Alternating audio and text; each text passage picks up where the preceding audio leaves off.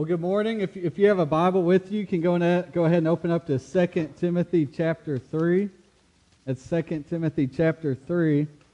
I know we had a few people out last week with it being New Year's Day, so I want to give you a quick recap on what Pastor Richard preached last week. Last week he was in 2 Thessalonians 1, and he raised the question, what should Christians resolve to do? A lot of people make New Year's resolutions. And he said, what are some biblical resolutions that we can make as Christians for this new year? And he listed a few things. He said that we should resolve to grow in faith. We should resolve to speak the truth in love. We should resolve to remain steadfast in persecutions. We should resolve to be a gospel witness. We should resolve to go and make disciples. And ultimately, we should resolve to glorify our King Jesus. That's what Pastor Richard preached just last Sunday. And now this morning, what I want to look at is what's one resolution that we can make as Christians that would be the foundation for all of those things that Pastor Richard talked about last week. Okay, what's one thing that we could do that would change our hearts so that we could do all those things that he listed, and when we do them faithfully to the Lord? Some of y'all have already set resolutions this year, maybe last Sunday on January 1st. Maybe you said, I want to lose some more weight this year. Maybe you set a resolution to go to the gym so many times this year, to have a better diet. Maybe y'all had a resolution to stay more true to your financial budget, to be a little more tight this year. If you're a little more spiritual, maybe it was, I want to be a better husband or a better father. I want to attend more Sunday school more this year. Maybe you set a resolution last Sunday and you've already forgotten it by this Sunday. And if not by now, statistics show that by the end of this month, almost all of us who set resolutions have forgotten them and just given up by them on the end of the month. So here's my prayer and goal this morning, going into the sermon, is that we as a church and as Christians, as disciples of Jesus Christ, it's very simple this morning, that we would resolve to read our Bibles every day this year. Okay, that we would resolve to be people of God's Word, that it would be the foundation of our life. Because if we're in God's Word every day and it's our foundation, it's going to change every aspect of our lives. Okay, so you can go ahead and stand if you're able for the reading of God's Word. Again, we're in 2 Timothy chapter 3. I'm going to read the entire chapter, but I'm really going to focus in on and preach verses 14 through 17. But for context this morning, I'm going to read the whole chapter. And God's Word says this: "But understand this, that in the last days there will come times of difficulty. For people will be lovers of self, lovers of money, proud, arrogant, abusive, disobedient to their parents, ungrateful, unholy, heartless, unappeasable, slanderous, without self-control, brutal, not loving good, treacherous, reckless, swollen with conceit, lovers of pleasure rather than lovers of God, having the appearance of godliness, but denying its power. Avoid such people. For among them are those who creep into households and capture weak women, burdened with sins and led astray by various passions, always learning and never able to arrive at a knowledge of the truth. Just as Jannes and Jambres opposed Moses, so these men also oppose the truth, men corrupted in mind and disqualified regarding the faith. But they will not get very far, for their folly will be plain to all, as it was of those two men. You, however, have followed my teaching, my conduct, my aim in life, my faith, my patience, my love, my steadfastness, my persecutions and suffering that happened to me at Antioch, at Iconium, and at Lystra, which persecutions I endured, yet from them all the Lord rescued me. Indeed, all who desire to live a godly life in Christ Jesus will be persecuted, while evil people and impostors will go on from bad to worse, deceiving and being deceived." And then right here, verse 14, this is what I want us to focus in on this morning. Here's his specific instructions to Timothy. He says, "But as for you, continue in what you have learned and have firmly believed, knowing from whom you learned it, and how from childhood You have been acquainted with the sacred writings, which are able to make you wise for salvation through faith in Christ Jesus. All Scripture is breathed out by God and is profitable for teaching, for reproof, for correction, and for training in righteousness, that the man of God may be complete and equipped for every good work. Let's pray. Father, I thank you so much for your word. I thank you that we live in a country where we can read our Bibles publicly and not fear persecution. Lord, I thank you that you've given us your word, that we can look to it for our standard of truth and how to live our lives. And I just pray that you would change our hearts this morning with your word. And it's in Jesus' name I pray. Amen. Y'all can be seated.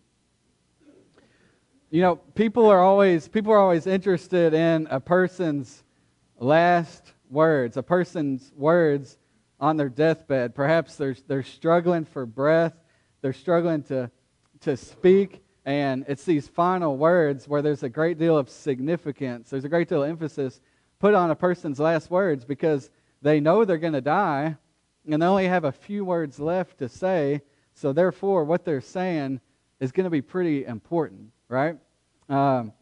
Dwight D. Eisenhower, he was the 34th President of the United States, 5-star general and commander of the Allied forces during World War II. His last words on his deathbed were this: "I've always loved my wife, and my children, and my grandchildren. I've always loved my country. I want to go. God, take me." And that was a man confident even in death right there.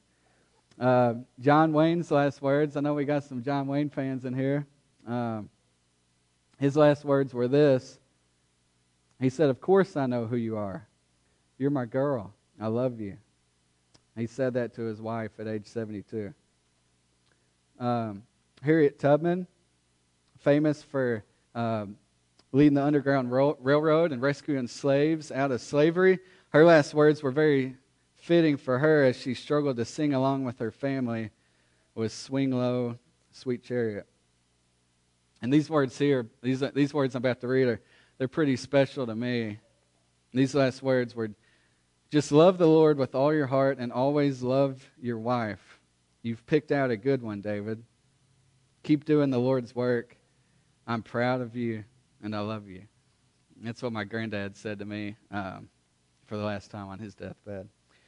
And then, of course, we have the words of Jesus Christ dangling on the cross with nails through his hand. He literally had to pick himself up just to breathe and to speak these words. He said, "It is finished," meaning for those who have faith in him, your sins are paid for. It's done. He's done the work. You can just rest in him. And then he went on to say, "Father, into your hands I commit my spirit." And he was actually quoting Scripture right there from Psalm 31, verse 5. And believe it or not, the words that we just read from 2 Timothy chapter 3, those were some of Paul's final words. Okay, Paul wrote many letters. He wrote letters to lots of churches, to the church in Ephesus, Colossus, Philippi, to the Thessalonians. He wrote letters to different people, to Timothy and Titus and to Philemon. But pretty much all scholars agree that this letter here, 2 Timothy, was the last letter that he ever wrote. Okay? And it was actually 67 AD at the time, and Paul's chained in a prison cell under the rule of Emperor Nero. If you know anything about Emperor Nero, he was infamous for persecuting Christians, for sickening lions on them to kill them, and for beheading them. And so Paul, just get the picture, he's in a cell. He knows he's going to die. In fact, in just a few verses after what we just read, he says, "I fought the good fight, I finished the race, I've kept the faith. Henceforth there's laid up for me a crown of righteousness." So Paul knows these are some of his final words. So what does Paul do when he's writing to Timothy, his son in the faith, the guy he's been discipling for years? Timothy's the guy he's passing the baton to in ministry. His time's up, and he's passing on to this younger man. And he points Timothy, and he's pointing us today to the Scriptures. Okay? He doesn't say, "Oh, just dig a little deeper, find the truth within yourself." No, he points Timothy to the Scriptures. He doesn't say, "Hey, we're getting killed and beheaded out here. Gather a little army together and fight back against Nero." No, he points him to the power of the Scriptures, because it's the power of God's Word that can change a man's heart, that men and women can be born again through the power of the Holy Spirit. And the Word of God is powerful enough to change people's hearts. So he points Timothy to the Scriptures here. So that leads to point number 1 in your outline. If you look at the top, that in changing godless times, we must stand firm on the foundation of the unchanging Word of God. Therefore, resolve to read your Bible every day. Resolve, if you're doing that every day, then that's going to be the foundation of your life. It's got to be the ultimate, it's got to be the standard and authority of truth in your life, of what you measure as right and wrong, what you measure as true or not true, or how you're going to live your life. God's Word needs to be the foundation and the measuring stick of that. Jesus did the same thing. When he was debating with the Pharisees, with the religious leaders of the time, often he would say, "Is it not written?" Or, "Have you not read?" He was always pointing people back to the Scriptures, and then he would base his statements of truth on what God's Word said. And then again, Jesus, at the end of his famous Sermon on the Mount, at the end of Matthew 7, he says this, "Everyone then who hears these words of mine and does them will be like a wise man who built his house on the rock. And the rain fell, and the floods came, and the winds blew and beat on that house, but it did not fall, because it had been founded on the rock." Okay, so Jesus' words here is, when he says the rock, he's referring to his words, the words of God. So if you're building your life and your marriages and the way you do business and the way you work and the way you raise your children, you're doing all these things on the foundation of the Word of God, then it's going to stand true the test of time. It's going to stand persecutions and hard times. We must stand firm in God's Word regardless of cultural changes and opinions. Okay? This is a quote I read from a former megachurch pastor, and he's now spiritual advisor to Oprah Winfrey. He's got his own show on the Oprah Winfrey Network. And he said this. He said, quote, "Christianity is evolving. The church will continue to be even more irrelevant when it quotes letters from 2,000 years ago." Again, those are his words, not mine. But church, the day that we don't base our beliefs on the Word of God, and we just let our opinions change with the rest of the culture, is the day that we do become irrelevant, when we're simply another institution that changes based on the current truth of the time. And culture will change. People's opinions will change like sheep simply follow in the crowd. But God's Word is the same yesterday as it is today, as it will be tomorrow. Isaiah 48 says, "The grass withers and the flower fades, but the word of the Lord stands forever."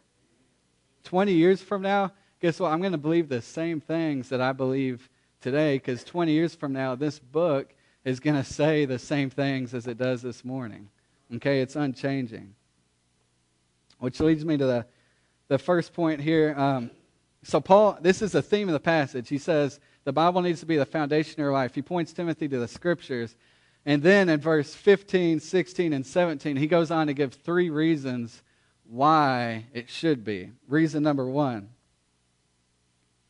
is that God's Word contains the wisdom for salvation in Jesus Christ. Look at verse 15 right here.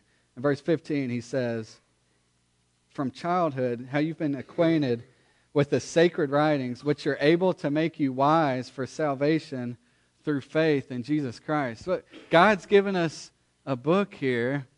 He's given us wisdom that's not of this world. The Bible has the mystery of salvation in it. It has the secret to eternal life. Okay, no other book on this planet has the power to save a man. Only the Bible.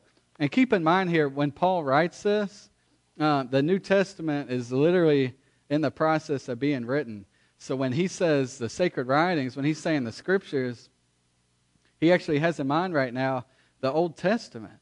Okay? So he's saying all Scripture, and even the Old Testament is able to make you wise for salvation through faith in Christ Jesus. I know some of us this morning are thinking, well, how is that? How is that possible? Jesus didn't even show up till Matthew chapter 1, right, when he was born? That's not true. Hopefully y'all been seeing that in the Gospel Project and Sunday school class, that's what we're trying to see, is that Jesus Christ is a theme through all of Scripture. All of it's either pointing to Christ. The Old Testament, the Gospels are telling about the life of Jesus Christ, and then the rest of the New Testament is telling how the church responded to the life, death, and resurrection of Jesus Christ. It's all about Jesus Christ. And that's what makes Pastor Richard's sermon series through Exodus just as important as any other, because he's showing from the book of Exodus and how the nation of Israel got out of slavery in Egypt, how that's a picture of the gospel of Jesus Christ. You know, if there's one place I wish I could have been in the history of the Bible, I would have loved to have been with Jesus after his resurrection on the road to Emmaus. It's found in Luke chapter 24, verse 27. It says this: beginning with Moses and all the prophets, he, being Jesus, interpreted to them in all the scriptures the things concerning himself. So what Jesus did after he rose from the dead, he went to his disciples and he rolled open the scrolls of the Old Testament, the books of the law of Genesis, Exodus, Numbers, Leviticus, and Deuteronomy. He went to places like the prophet Isaiah, and he showed his disciples, hey, here's all the promises about me that I've fulfilled, and here's all the prophecies about me that I've fulfilled. Okay, Jesus pointed his disciples to that. And so here's one tangible example of that, of how even Old Testament believers were saved by faith in Jesus Christ, not through works of the law, not through animal sacrifice, but by faith in Christ. In Genesis 15, we see the covenant, the promise to Abraham. God tells Abraham that I'm going to make your descendants, they're going to be multiplied and be just as many of the stars of the heaven. God says to Abraham, look up and see all the stars. That's going to be your descendants. Okay? Now, Abraham believed that promise, and the scriptures tell us that his faith, his belief in God's promise, was counted to him as righteousness. So Abraham was justified by faith in God's promise, just as the way we are. And then we ultimately know that Jesus, that's only possible through Jesus Christ, that promise to Abraham. Jesus is a fulfillment of that promise, because we're all who have faith in Christ, children of Abraham by faith. Okay? Galatians 3:8 backs this up. Galatians 3:8 says, the scripture, foreseeing that God would justify the Gentiles by faith, preached the gospel beforehand to Abraham.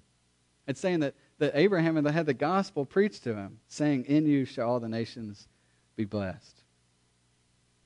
Isaiah 53, another Old Testament passage, said, he was pierced for our transgressions. Goes on to say, by his wounds we're healed. He opened up, he did not open his mouth, and like a lamb he was led to the slaughter.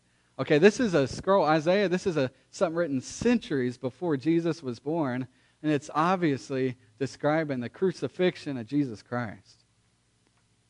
I'm going to tell you all a story about a man. This happened in the 19th century in London. He woke up, he felt that it was Sunday, he felt he needed to go to church that Sunday. So he started walking into town. It was actually a blizzard that morning. There was 2 feet of snow, whiteout conditions. He was trudging through the snow. He could hardly see.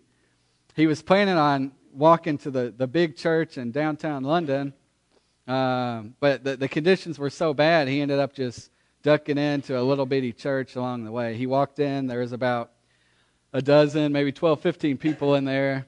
A little bitty church. 15, 20 minutes go by, and the pastor hadn't even shown up yet. They come to find out, well, the preacher's been snowed in this morning. So finally, this old man who was just a member of the church and never preached before in his life got up and just read from the scriptures. And specifically, he read from Isaiah 45, and the verse that really stuck out was, look unto me, all the earth, and you will be saved. And he went on for the next 5 or 10 minutes to stutter out an attempt at a sermon, and pretty much kept repeating the words of Scripture. And the man that stumbled in there that morning ended up being saved that day. He was born again. He had faith in Jesus Christ simply from hearing the words of Scripture. So that goes to show you right here that the power for salvation, it's not in the preacher, it's not in the pastor, it's not in a man, it's in the Word of God. Okay, it's in God's Word that has the power for salvation.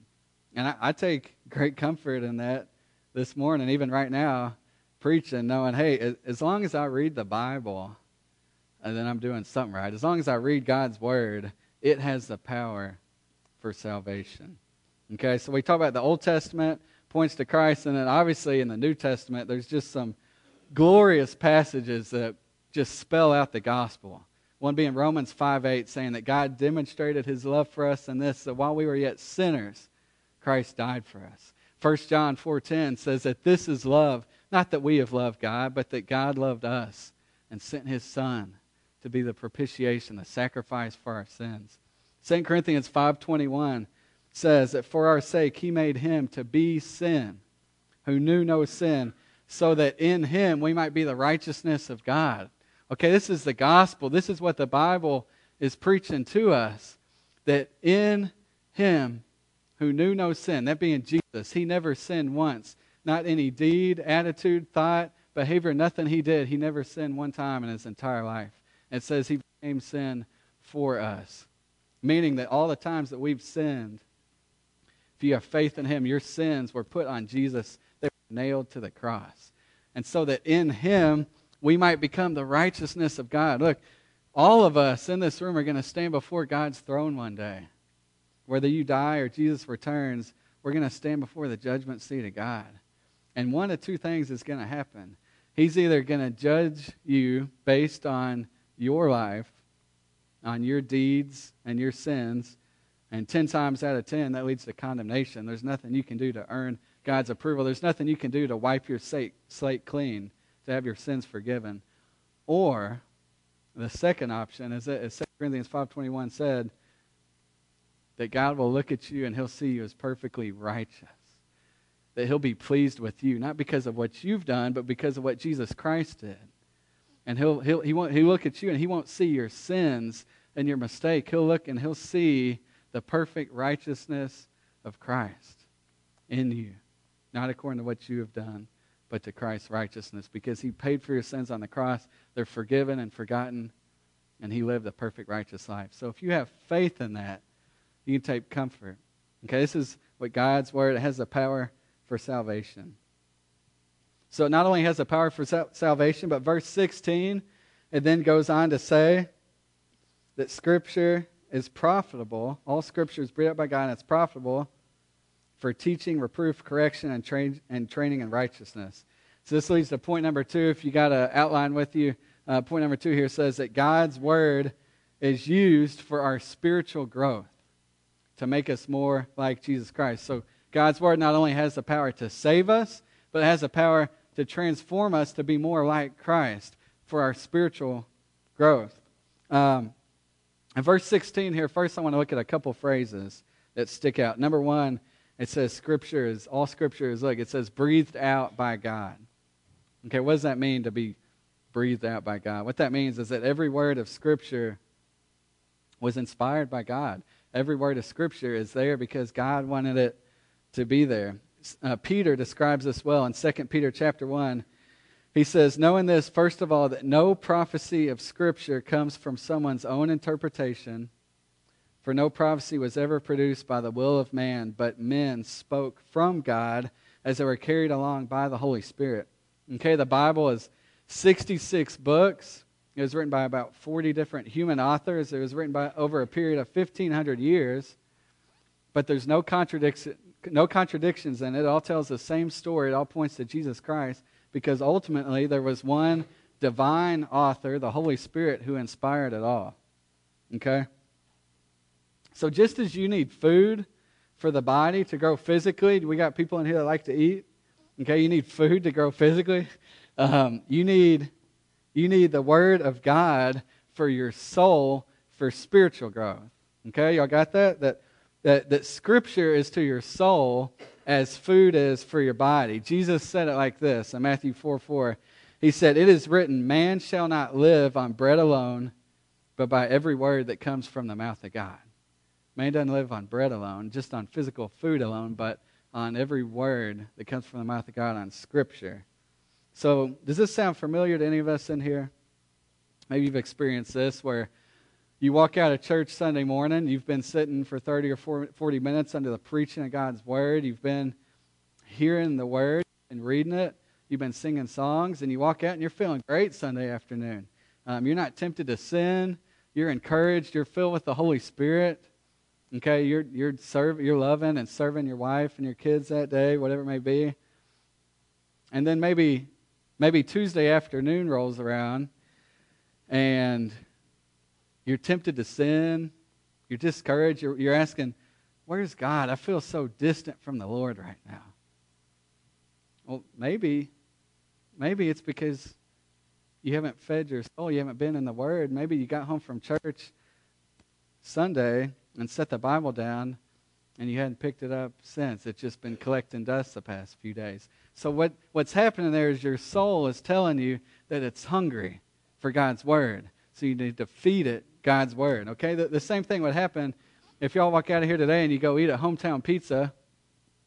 If I were to talk to y'all Tuesday afternoon and you said, "Hey, David, I don't know what's wrong with me today. I don't have much energy. I'm feeling weak. I'm kind of dizzy and lightheaded. My stomach keeps making these weird noises. I don't know what's going on. I mean, I ate after church on Sunday." I'd say, "Well, man, have you eaten lately? Have you eaten food since Sunday? It sounds like you just need to eat."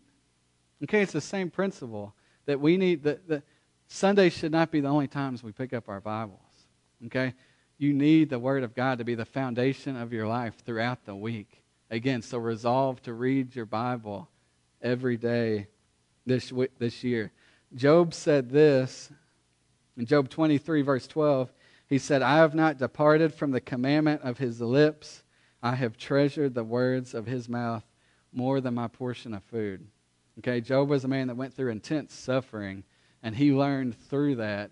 He learned to treasure and to hunger for God's Word more than he even did physical food. So pray this morning. If you don't feel that, pray this morning for hunger pains in your soul. Pray that if a few days have gone by and you haven't read the Word of God, that your soul would be stirred and you'd say, "I need to get in the Word. I need to stop what I'm doing. I'm not focused on the Lord. I'm just living for myself today. I'm just relying on my own power." And let that be a sign to you that you need to get in God's Word. So pray that the Lord would do that in your soul.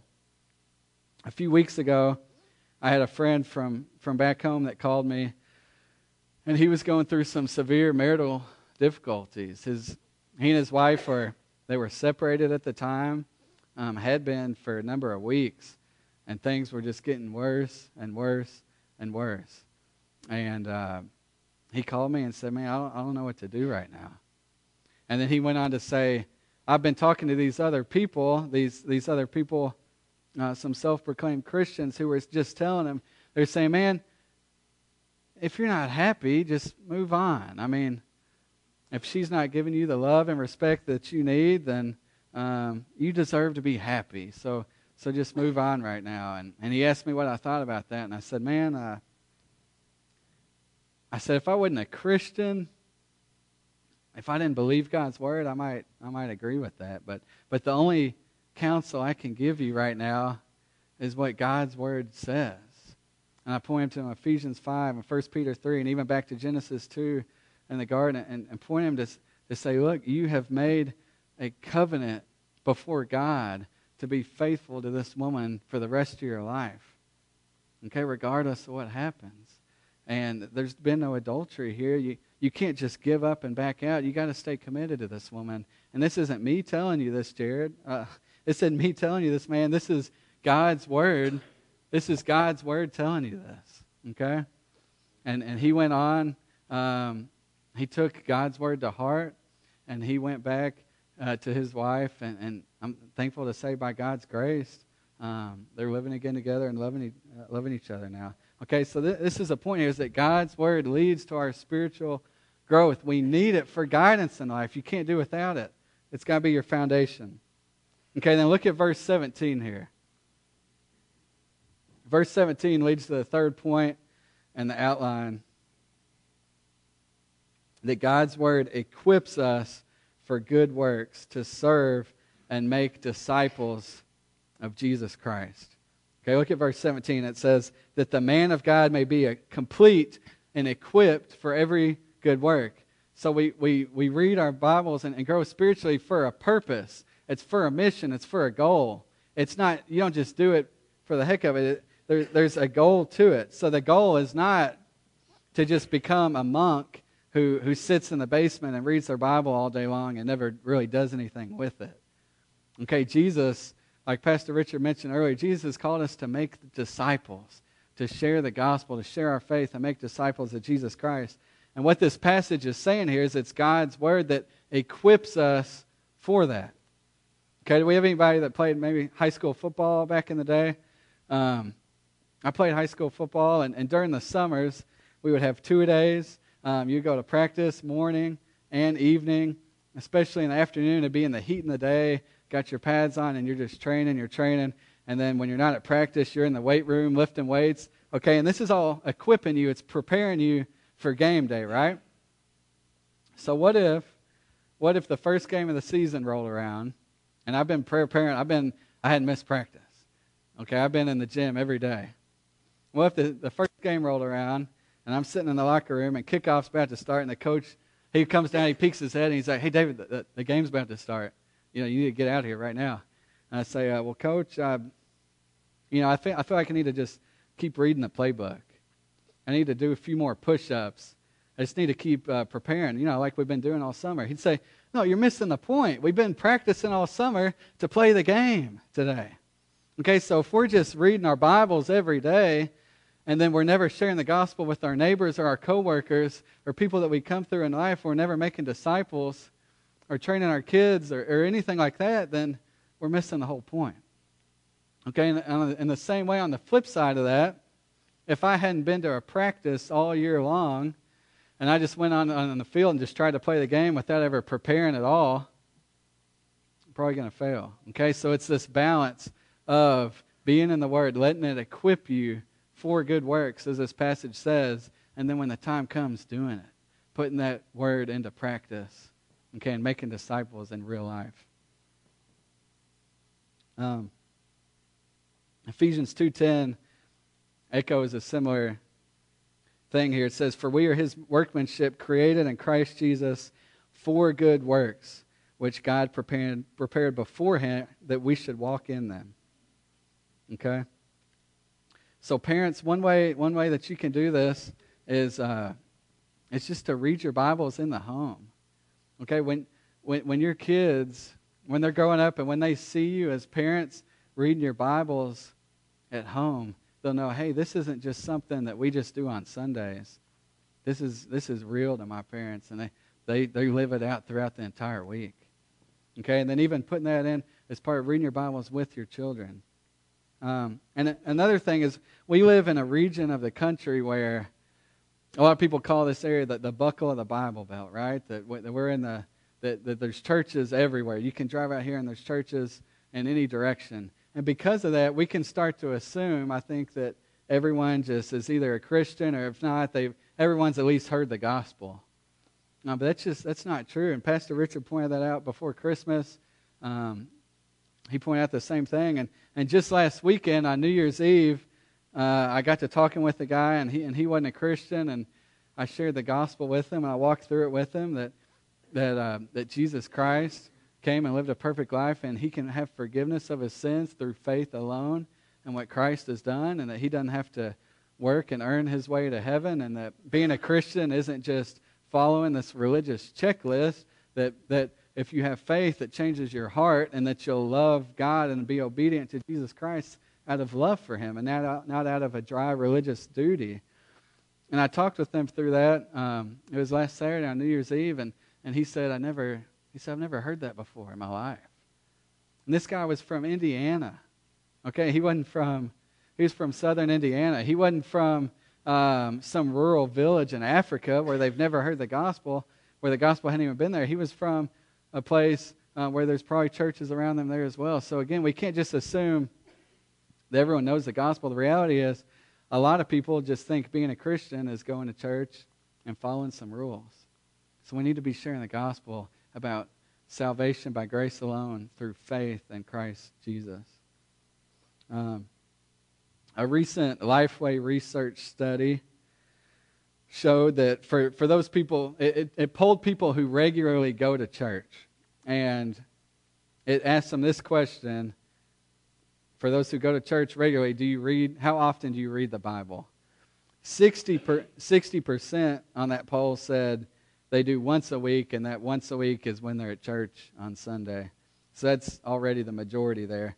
20% said they do then, and then a few more times a month, maybe once a week or so after that. And then another 20% said they do every day. So if those stats are true for us this morning, that means that the majority of us just simply aren't reading our Bibles.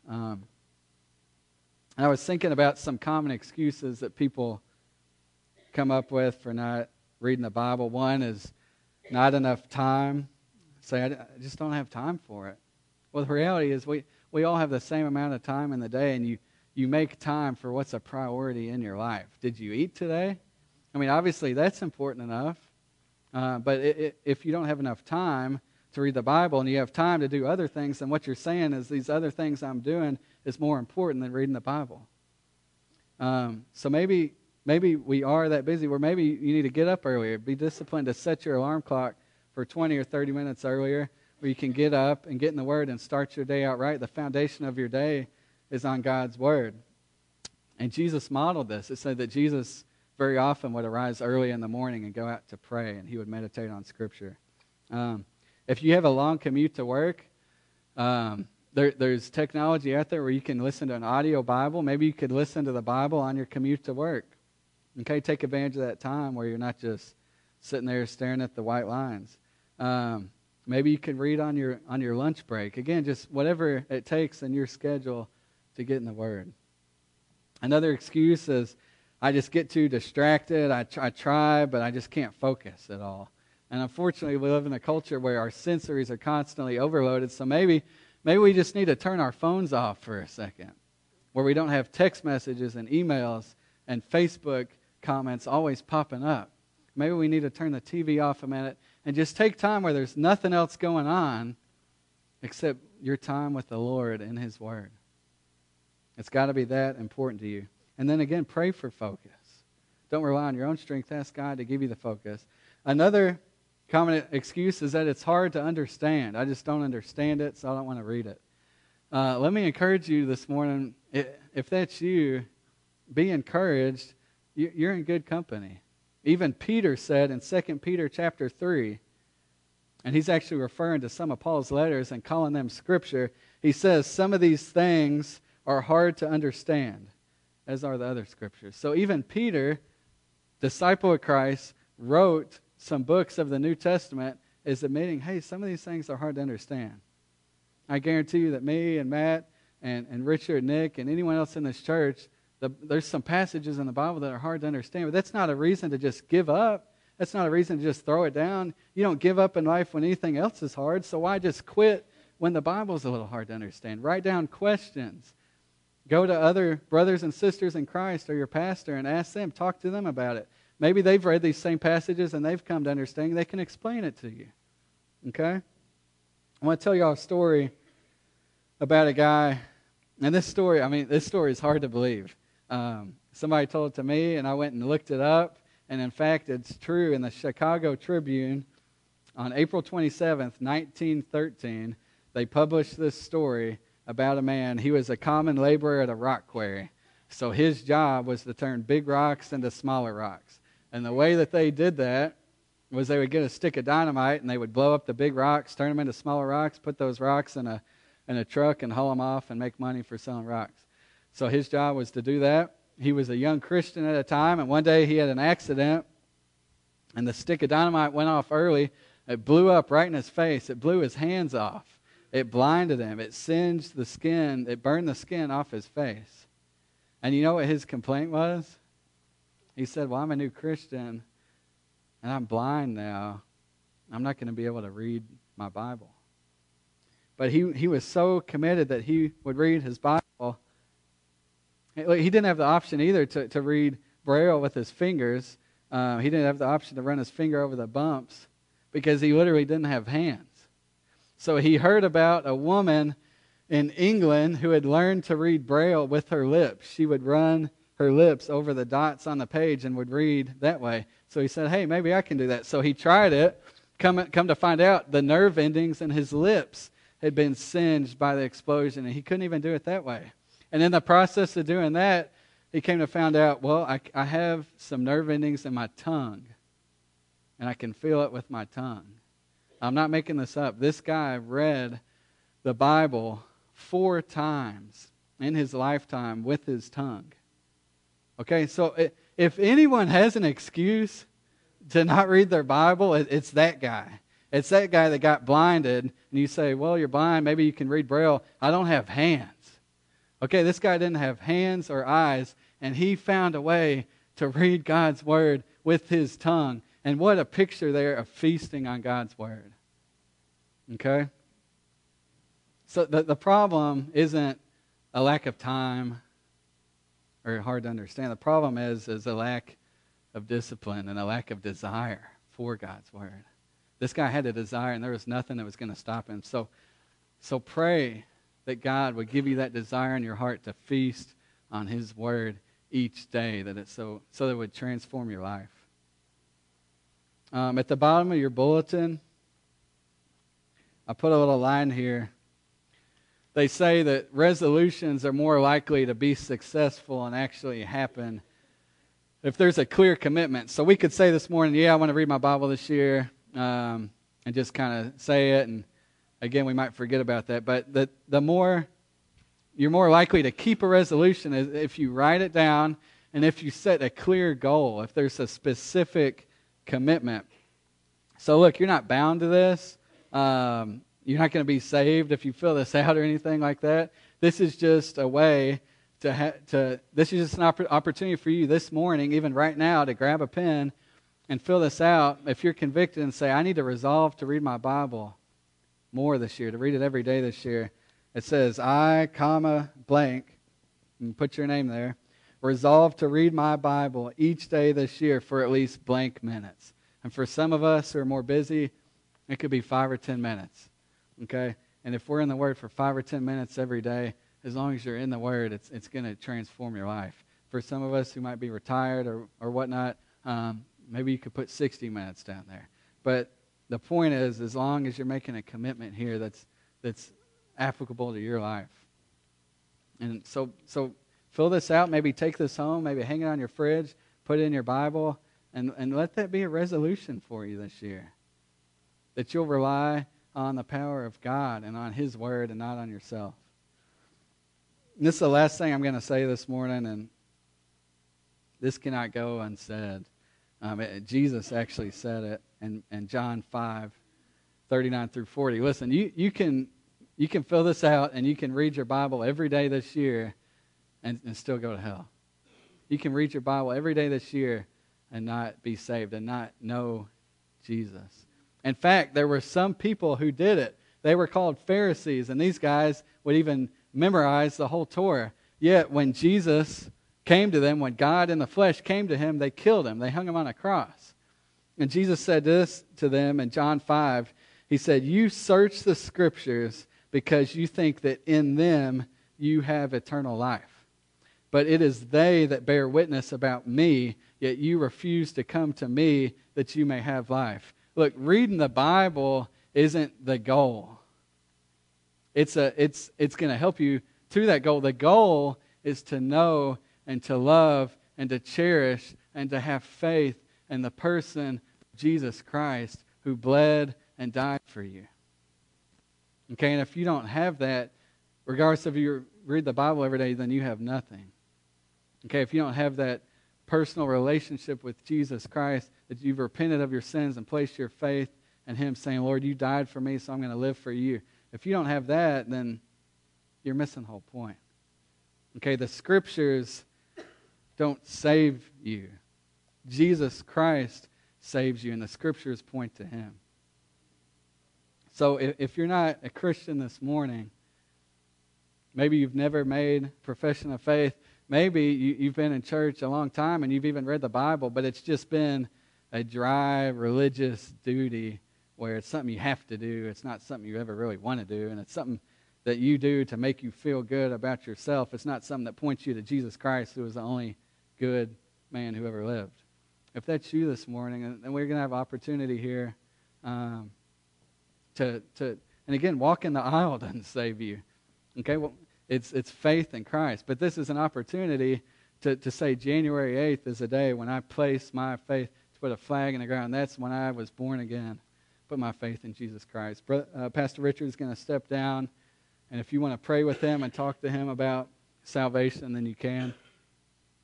But I'm going to close this in prayer. Father, thank you for your word. I thank you for the gospel that the word tells us about, that we can be saved through faith in Christ, that he died on the cross for our sins and rose again. Lord, I thank you that you haven't left us on this earth with no guidance or direction. You haven't left us in the dark, but you have given us your word. I thank you for that, Lord, and I pray that we would resolve as a church to read, to study, to meditate on your scriptures every day this year in 2017. I pray that it would transform our lives and it would point us to Jesus. It would make us more like Jesus, and it would cause us to tell other people about Jesus. And it's in Jesus' name I pray. Amen.